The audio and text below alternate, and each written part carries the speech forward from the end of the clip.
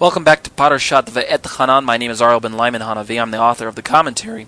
We are on the top of page 8 on the written notes, and we are talking about God and His oneness, and how in His oneness He expresses Himself more fully and most fully in the person of His Son Yeshua.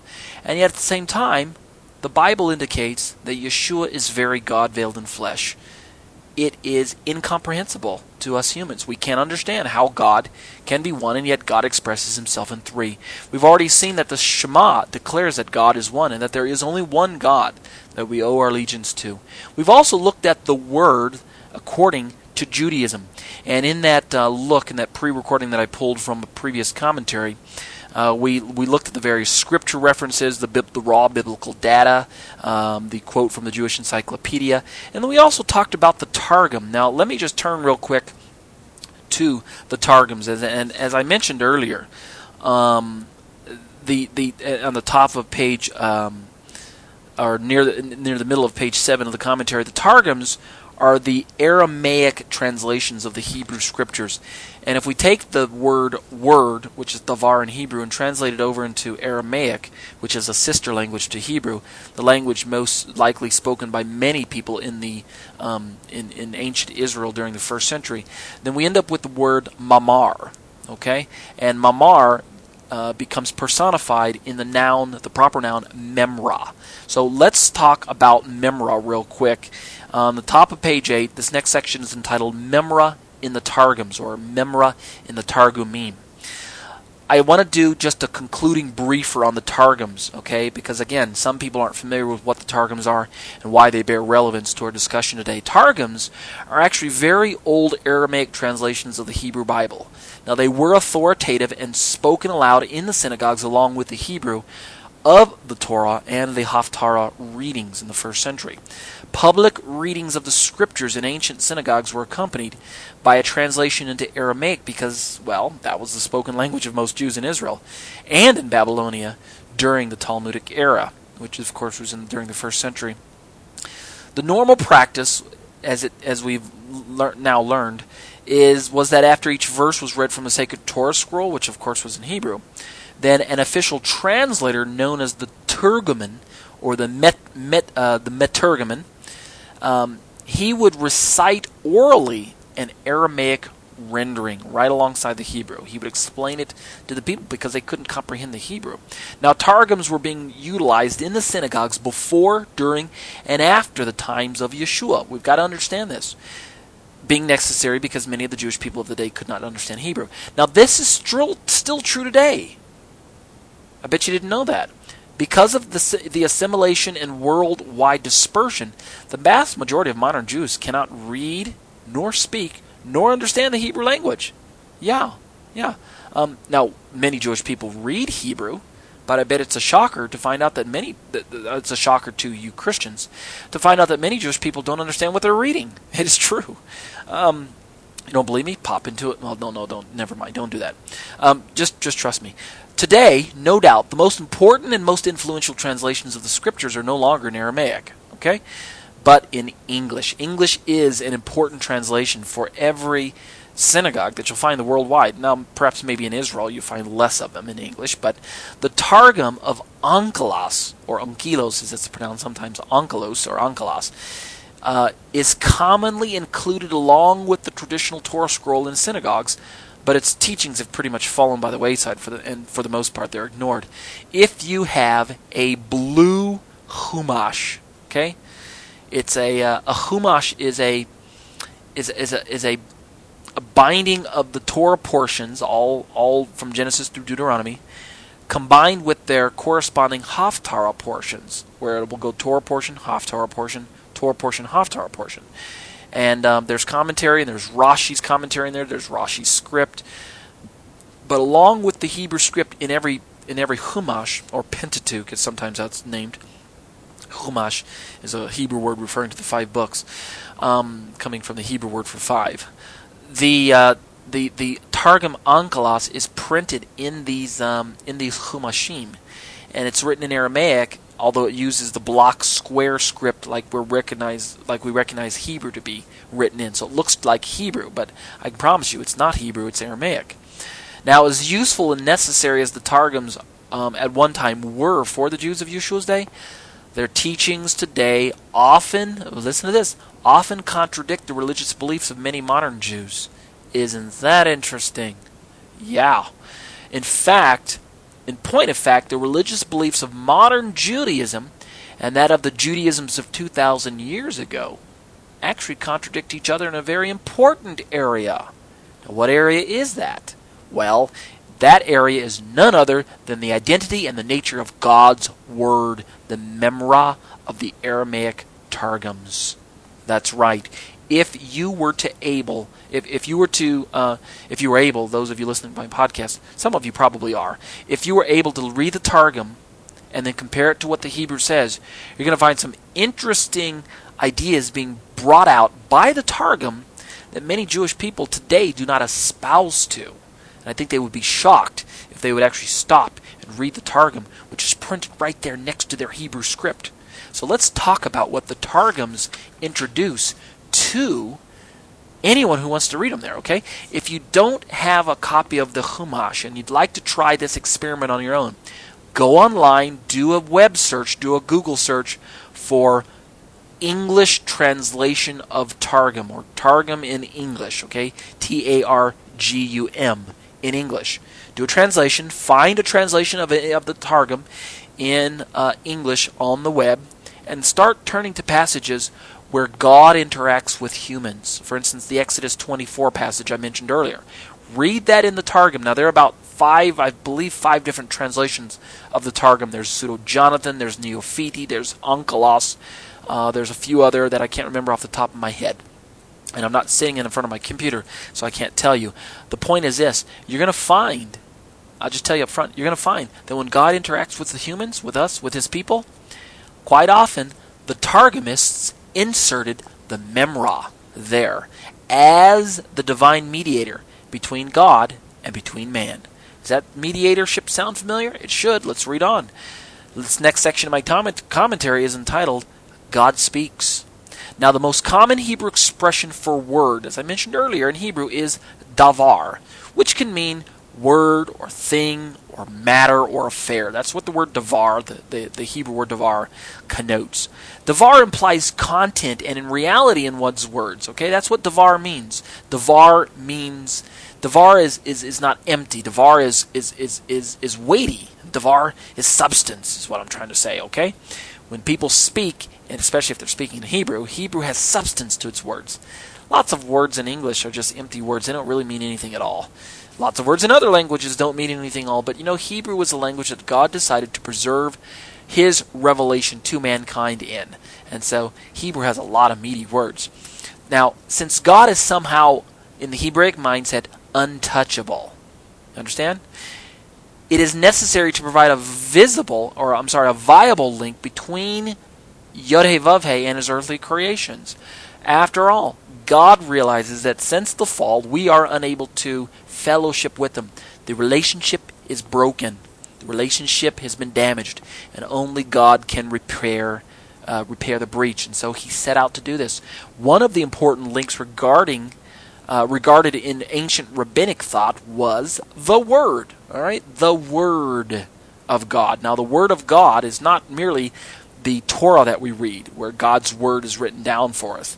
I'm not merely talking about the Word. Rather, I mean capital T-H-E, capital W-O-R-D. The Word. And in Hebraic and Rabbinic thought, this Word, which of course, remember John in the first chapter of his book, a self-titled book, refers to this Word which was made flesh. The word called Memra in Aramaic, from the Hebrew and Aramaic root mamar, which means to say, or amar, which means to say. The word, all right, the root used throughout Genesis 1, when God said, God said, let there be light, and God spoke. Obviously, God spoke the world into existence. Well, what the rabbis hint at is that the material world came into reality by this word. Now, obviously Christians understand this too, but let me just fill in the rabbinic part that the Christians maybe aren't aware of. The rabbis actually, and when I say the rabbis, I just mean the ancients. I don't mean the rabbis, but the ancient scholars. They understood that when God spoke, that the Word was a sentient being. The Word is personified. The Word is God's creative agent. The Word is what brought the world into reality, into existence. Now, again, that sounds thoroughly Christian, but it predates Christian theology. Where did John get it from? John was not Christian in the modern sense of the word Christian. John was Hebraic, and he says he teaches us that in the beginning was the Word, and the Word was with God, and the Word was God. And so John is giving us this inside peek into the world of Jewish thought. And again, other passages mention this too. Paul, of course, picks up on this, how that nothing was created without him, speaking of Yeshua. All things came to be through him, and by him, and for him. Now, the Memra concept, that of a divine mediator between the unapproachable God and the creature man, this Memra concept occurs hundreds of times in the Aramaic Targums. And that's a fascinating thought if you stop and think about it, that the Targums were written before the Christians came along. Again, I'm using the word Christians in the modern sense of the word, where Christians define themselves as being brought into the scene around the first century, Acts chapter 2, birth of the church and all of that, even though I don't believe that the church was born in Acts chapter 2. I believe something happened in Acts chapter 2, but I don't think it was the birth of the church. It was the bringing in of the Gentiles in mass, that's true. And the outpouring of the Spirit, that's also true. But what I mean is, this concept that we're talking about with Memra, this predates the Acts chapter 2 incident, okay? That's my point. God's Word has been of utmost importance ever since the first day of creation week, all right? Genesis is full of God speaking. It is the primary way that God, the untouchable being, implements His will. That seems to be the case. It is also how He communicates and interacts with human beings, and how He reveals Himself in a way that they can understand His Word, His words. Now we can keep going back and forth now. The Word of God, the Bible, as well as the Word of God, the sentient being, the Word, the Memra, the Word made flesh. Both of these revelations of God Himself is how God reveals Himself to us. On the one hand, God has done this somewhat through His writings, of course. He writes, or He had the people write His words down, and His thoughts, and His commandments, and His blessings, and everything else, and then we can interact with God. But there's much more to God's Word than just ink and letters. Those materials merely constitute an inert, man-made record. In fact, to be sure, the Bible itself, the printed books that we carry, without the Spirit of God to activate the truth behind the words, it's just another book. It really is. There's nothing special about it. On many occasions, when God's words actually came from His heart and from His mouth, it affected much more power and impetus than that of a mere page of historical information. You know what I mean? God's Word is alive. It's powerful. It's quick and powerful, as if we just quote the verse. But it's only quick and powerful when the Spirit makes it quick and powerful. The letters themselves, you can take an unregenerate man, and he could read the Bible hundreds of times and never get anything out of it. To be sure, that's true today. We have hundreds of people who've read nearly thousands of people who've read the Bible and have walked away unchanged. It doesn't change them a bit, because they don't have faith. The Spirit must open the eyes of the individual so that they can grab a hold of that which is being spoken, the truth contained therein, and then they can begin to enter into a genuine relationship with the author of the words that they're reading. Why did God even bother to speak during creation? Let's go back to that for a moment. Why did God even speak? He's God. He could have thought it, right? I mean, we're just speculating, obviously. It seems to be that He could have thought the words, and then the creation could have happened, or He could have snapped His fingers, or He could have given commands to His angels, and they could have put together the stuff for Him. I mean, there's a myriad of ways that the creation could have happened, but, again, this is just hashkafa, this is just philosophy, this is just speculation, really. Why did he even bother to speak during creation? Why didn't the Creator just do his work silently without uttering a word or a sound? And in fact, here's another question. To whom or for whom was he speaking when he said, "Let there be light"? God said, "Let there be light." Who was he speaking to? Was he speaking to the angels? Was he speaking to the creation? This can get really deep if we try to figure out what's going on. And I'm not saying we're trying to figure out. We're obviously asking questions for the sake of worshiping God with the questionings, with the what's the word? The supposition. We're actually worshiping God with the wonderment. That's the word I was looking for. Okay, I mean, who was he speaking to when he said, "Let there be light"? It's clear that there is a creative dynamic force in the Almighty's voice, if I could put it that way. A power and an energy in his words, like the rabbis say. A tangible release of divine life, as it were. We have to realize that his word is an extension of his nature, a movement of his will. His word is alive, it's powerful and effective. It's not just letters or syllables and sounds. God's word is so much more than that. There's vigor and activity in God's words, extending far beyond the applications of thought and communication. Again, remember, according to the Targums, which were at one time accepted as sacred Jewish belief, God's word is an entity. God's word is actually God himself. And that's not Christian theology. That's purely Jewish. The Memra is to be worshipped, served, obeyed, spoken to, and prayed to. And watch this. As very God himself. That's the whole reason why I'm bringing up this whole discussion about the Memra. Is because in our dealings with Jewish people, and when I say our, I mean Christians, in our dealings with Jewish people who cannot comprehend that Yeshua is very God, it might be helpful if you remind these Jewish people about the Memra. Okay? So, with that, let's go ahead and draw some conclusions to my commentary. We're on the bottom of page 9, and we've only got about 3 pages left. No, we don't have 3. We have about 4 pages left. This next section is entitled Conclusions. Is Yeshua God?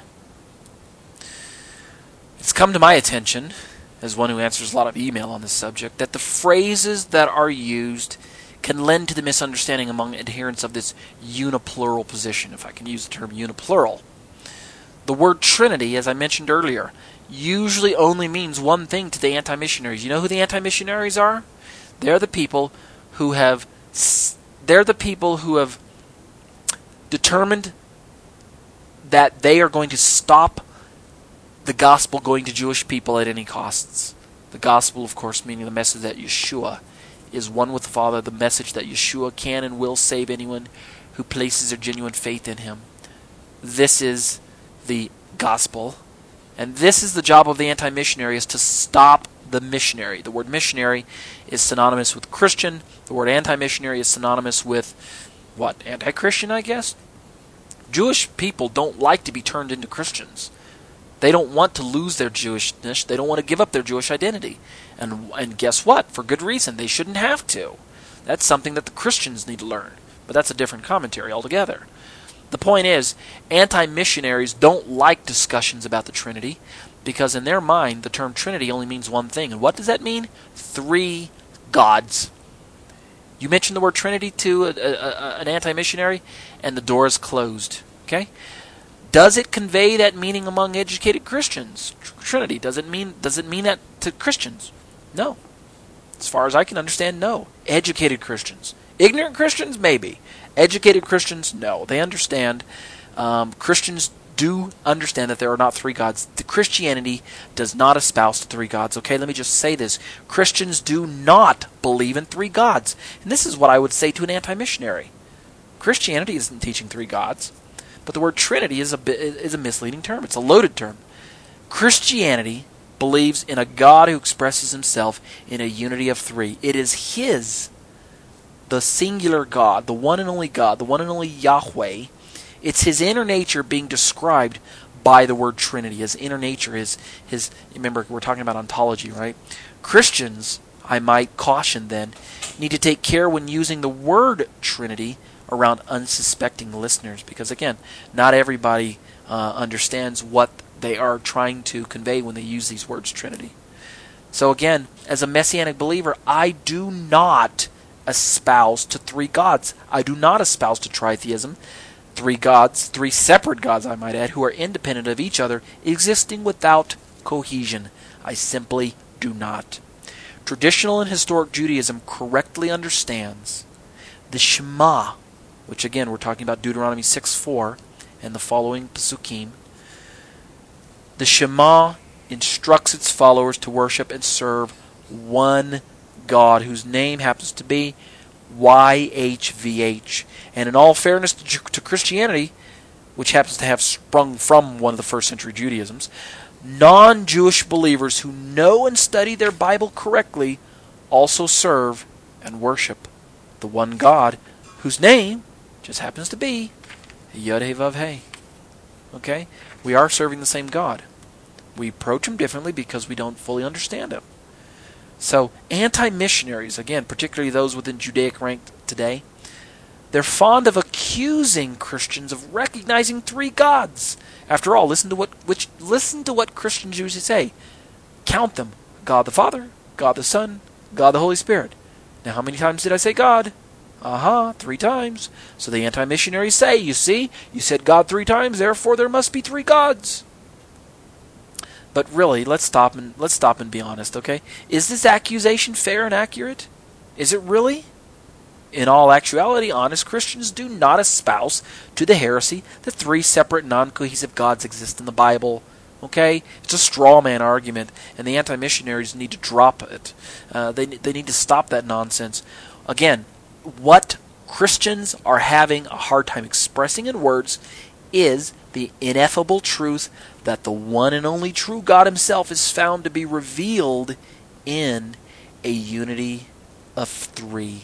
And why are they having a hard time explaining it? Because we don't have the stuff within our minds to comprehend God himself. We have to rely on the revelation that God has given us, which is complete, yet at the same time, we lack the capacity to understand and comprehend what God is. Quite simply, this means that there is only one God with the Son and the Spirit existing as part of the inner nature of God the Father, all in cohesion with each other. However, to complicate the matter, Yeshua is God and the Spirit is God, but to make things complicated, especially to us, all 3 are separate deity. They are unique in their personalities. They're not one God wearing 3 masks. Both sides of the ditch we need to avoid. We need to avoid the ditch of one God with 3 masks, and we need to avoid the ditch of 3 separate gods. It's somewhere in the middle there, you know what I mean?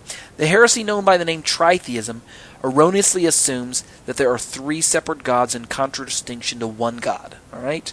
That's heresy. We need to walk away from that. Worthy of worship, I might add. When I say tritheism says that all 3 gods are worthy of worship. No, that's heresy. From a Christian point of view, this heresy has its origins in the syncretism that the early church struggled with when they divorced themselves from their Jewish roots.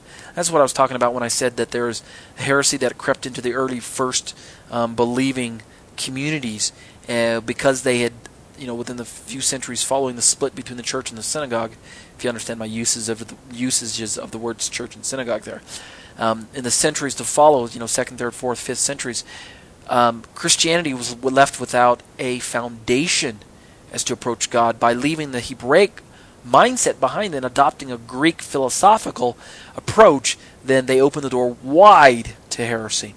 Now, this divorce, of course, was finalized in the 3rd and 4th centuries following Yeshua's movement. The term that Christians use, Trinity, most likely refers to the inner nature of the God who expresses himself in a unity of 3. That's really what the word Trinity is trying to get at, although it is found in pagan circles where it refers to other than one God. It does refer to maybe a 3-headed God or the the tritheism heresy that I mentioned earlier. So again, the word Trinity can be a loaded word either way you look at it. The etymology of the word itself may occasion other meanings, which I'm not going into all of the implications of the word Trinity. Christians may want to be very careful, is what I'm trying to say, when using the word Trinity. Most of ancient theology is lost under the sands of time. That's the sad legacy.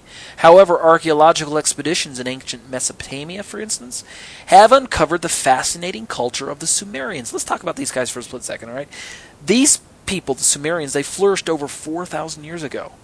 Now, though Sumeria was overthrown first by Assyria and then by Babylon, its gods, small g-o-d, lived on in the cultures of those who conquered.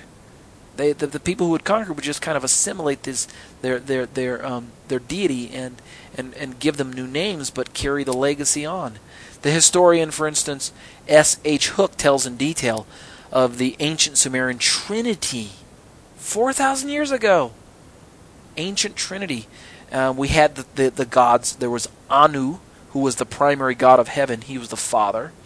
And then we had the king of the gods. Anu was also the king. And then we had Enlil. He was the wind god. And he was also the god of the earth and a creator god. All right. And then we also had this other one called Enki. Yeah, he was the god of the waters and the lord of wisdom. All right. This is from S.H. Hook's, let's see, which book does that come from? Did I put the reference there? I didn't. I apologize. At any rate, there's this trinity of gods in this particular ancient Sumerian tradition.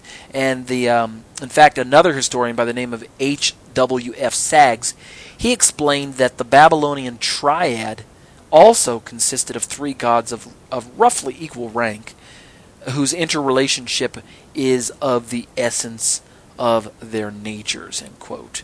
So we look at information like this, and you know what ends up happening is this just fuels the anti-missionaries.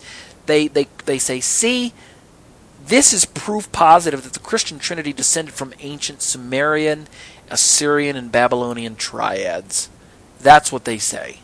Now, is that the case? Because Christianity is full of heresy, according to the anti-missionaries? Do I believe that's the case? Actually, no, I don't. I don't believe that's true.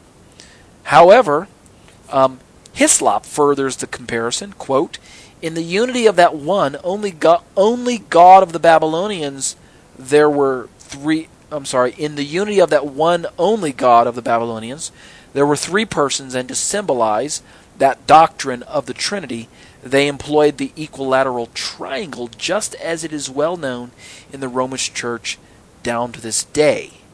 End quote. So, what ends up happening is we've got Christianity using this Trinity concept with the paganism and the truth being mixed together, and we get symbols that get mixed and matched, and clearly some of the symbols within Christianity are pagan. They're probably pagan symbols within Judaism as well, so no one's immune. My point is that it gives the anti-missionaries fuel to point their fingers at the Christians and say, see, there's no way that God can be three, because look at all of the ancient pagan similarities between what you guys are teaching about God, what the pagans teach about God, and they draw their conclusion that only within Judaism is God one. And so, again, it's a sad historical legacy that the Christian church has syncretized and synchronized and mixed and matched all the pagan symbols along with the truth, giving the anti-missionaries the room to make the accusations that they do. You know, I wish I could tell you more, but I don't have space to do it in this commentary. But again, I do say a plethora of public information is available for the honest student in search of more proof that the church did not invent the three gods heresy, all right? In the absence of her Judaic foundations, however, I do have to say this, the early church fathers did in fact embrace many false teachings and doctrines, and many, I might add, to their detriment, to include the heresy known as tritheism. The church does stand guilty of syncretism. So what about Yeshua's role in the minds of said Christians? I ask the question, is Yeshua God? If you ask your average Christian, what answer will you get? Is Yeshua God? Well, I want to answer for myself. I'm going to say that yes, Yeshua is the fullness of Yod-Heh Vav-Heh existing in bodily form. Now, am I saying that Yeshua has existed from eternity past, just as Yod-Heh Vav-Heh has? Just as God has? Well, not exactly. Now, before you cried foul, just hear me out. It's as I understand it, it's more accurate to say that the eternal Word, which did exist in eternity past with God, with Yod-Heh Vav-Heh, this eternal Word became flesh, and by his mother Miriam was named Yeshua. In other words, I don't know that his name was Yeshua before he came to earth. I can't prove from the scriptures that his name was. Of course, I can't prove that it wasn't either.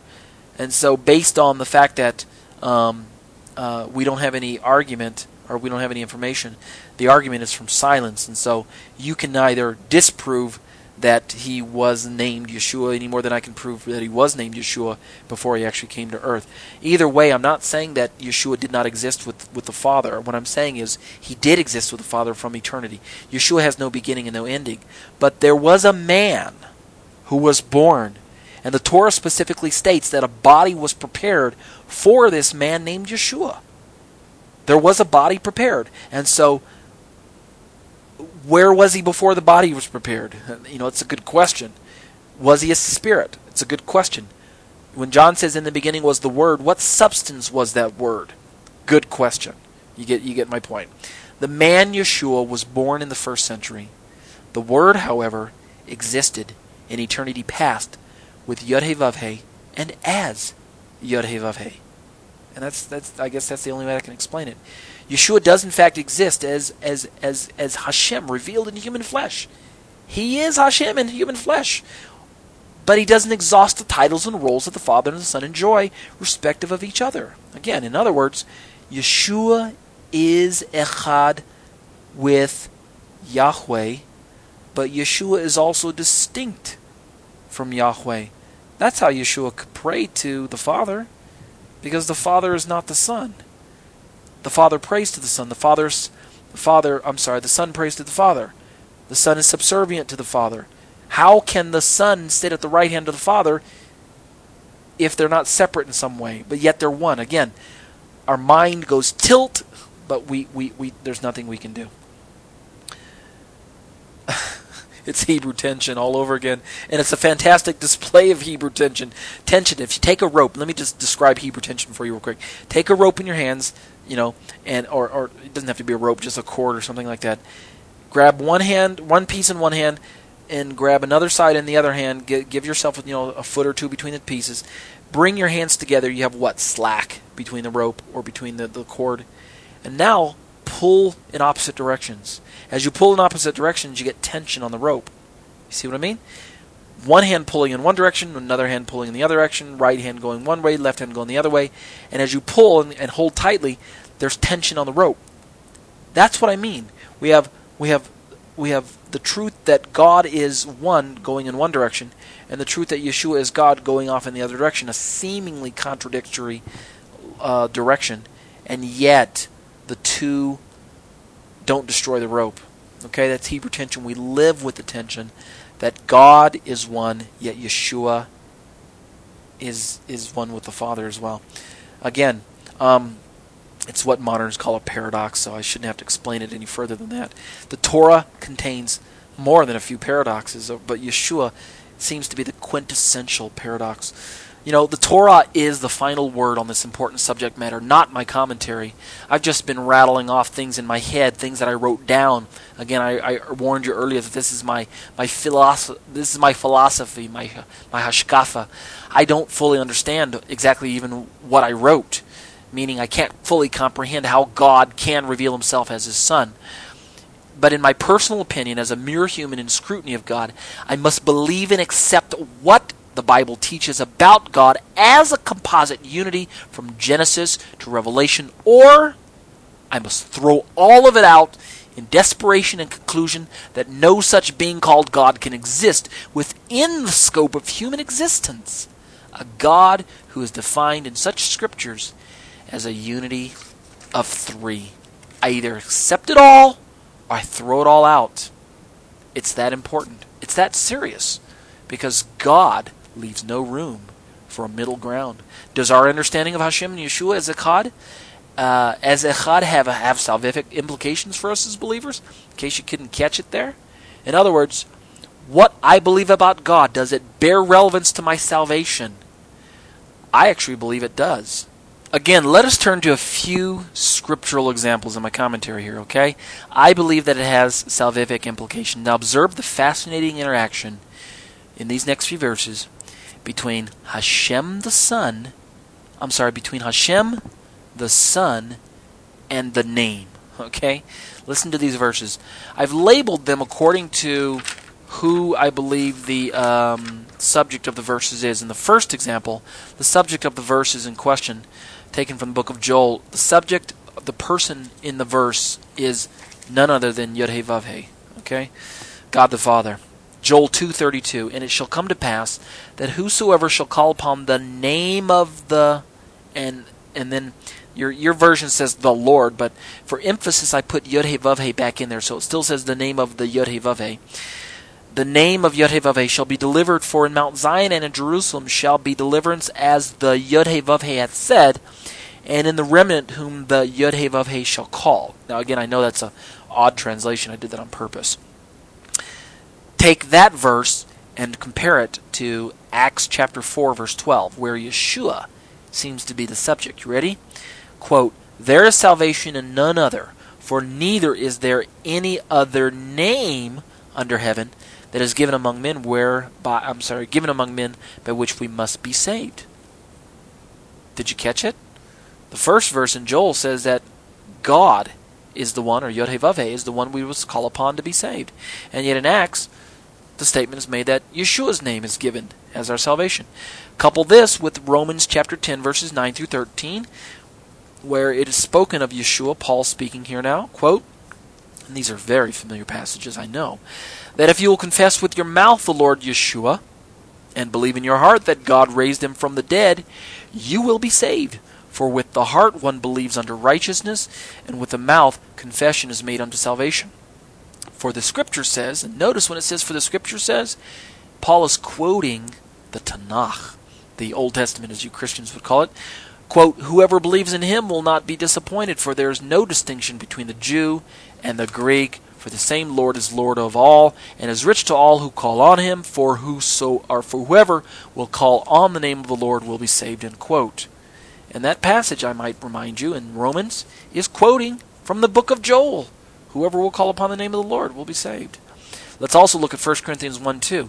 To the assembly of God which is at Corinth, those who are sanctified in Messiah Yeshua, called to be holy ones, with all who call on the name of our Lord Yeshua the Messiah in every place, both theirs and ours.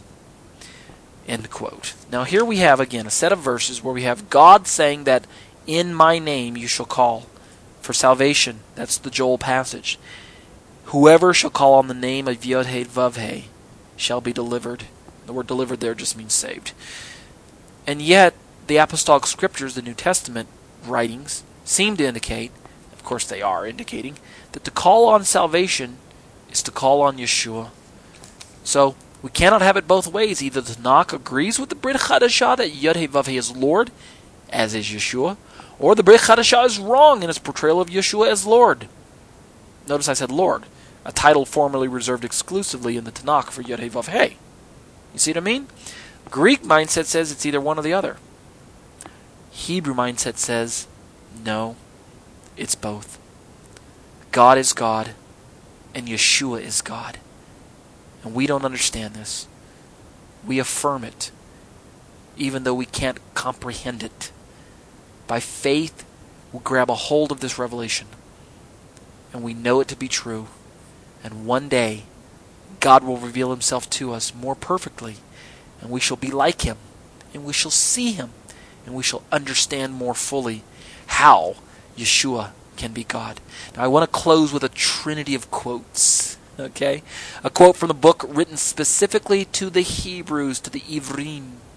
one from Philippians, and finally a significant one from the Tanakh itself, a trinity of quotes, right? First, from Hebrews, chapter 1, verses 1 through 3, quote, "In the past, God spoke to our forefathers through the prophets at many times and in various ways, but in these last days he has spoken to us by his Son, whom he appointed heir of all things, and through whom he made the universe. The Son is the radiance of God's glory and the exact representation of his being, sustaining all things by his powerful word." End quote. That's from the New International Version. Did you hear how the writer describes Yeshua? Powerful. Let's jump down to Philippians chapter 2, verses 8 through 11. Very familiar passage. Quote, "And being found," speaking of Yeshua, "and being found in appearance as a man, he humbled himself and became obedient to death, even death on a cross. Therefore God exalted him to the highest place and gave him the name that is above every name, that at the name of Yeshua every knee should bow in heaven and on earth and under the earth, and every tongue confess that Jesus Christ is Lord, to the glory of God the Father." End quote. Jesus Christ is Lord. And you know what? He's not just Master. When we say Lord there, I believe the writer of Philippians is teaching us that Jesus Christ is God. Because that's what the Greek word kurios there, Lord, is implying. And then finally, Isaiah chapter 45, verses 21 through 23, quote, this time I'll be from the JPS, all right? There is no God else beside me." I think there's a misquote there. "There is no other God besides me," I believe. "A just God and a Savior. There is none beside me." Oh gosh, I'm overwhelmed by the profundity of what the verses are teaching here. There is no God besides me, God speaking. Either Yeshua is God or he's not. And I can tell you he is. "Look unto me and be ye saved, all the ends of the earth, for I am God, and there is none else. I have sworn by myself, the word has gone out of my mouth in righteousness, and shall not return, that unto me every knee shall bow, every tongue shall swear." End quote. You know why I chose those verses? Because the Philippians passage is quoting the Isaiah passage. That's right. To confess that Jesus Christ is Lord with the understanding of the Isaiah 45 passage is to confess that Jesus Christ is Yod-Heh-Vav-Heh. Amen? Amen. The name that is above every name is the name Yod-Heh-Vav-Heh. Now watch this. Hashem granted Yeshua of Nazareth the right to use the name for himself, so that he, the Son, may speak for Hashem, the Father, so that he, the Son, may speak as Hashem, the Father, and that he, the Son, may receive worship as Hashem, the Father, just as the mystics described the fictional character Metatron doing in ancient times. That's right. It's thoroughly Jewish. It's thoroughly Jewish, I promise you. In fact, and let me close with this thought, refusal to worship and serve Yeshua as Almighty God insults the true God and shows a gross lack of respect for the name. Okay? We'll leave it at that. The closing blessing is as follows. Baruch atah Adonai Eloheinu melech haolam asher natan lanu torat emet v'chayei olam nata batochenu. Baruch atah Adonai noten haTorah. Amen. Blessed are you, O Lord our God, King of the universe. You have given us your Torah of truth and have planted everlasting life within our midst. Blessed are you, Lord, giver of the Torah. Amen. Shabbat Shalom. That concludes our show for today. Remember, because the Messiah has already come, the Torah is now a document meant to be lived out in the life of a faithful follower of Yeshua through the power of the Ruach HaKodesh to the glory of God the Father. It should not be presumed that it can be obeyed mechanically, automatically, legalistically, without having faith, without having trust in Hashem, without having love for God or man, and without being empowered by the Ruach HaKodesh. To state it succinctly, Torah observance is a matter of the heart, always has been, and always will be. My name is Torah teacher Ariel ben Lyman Hanavi. The intro and outro song was produced and performed by Ryan Kingsley. For information on contacting Ryan, you can reach me by email at yeshua613@hotmail.com. That's YESHUA613@hotmail.com. Or visit our website at graftedin.com. That's graftedin.com.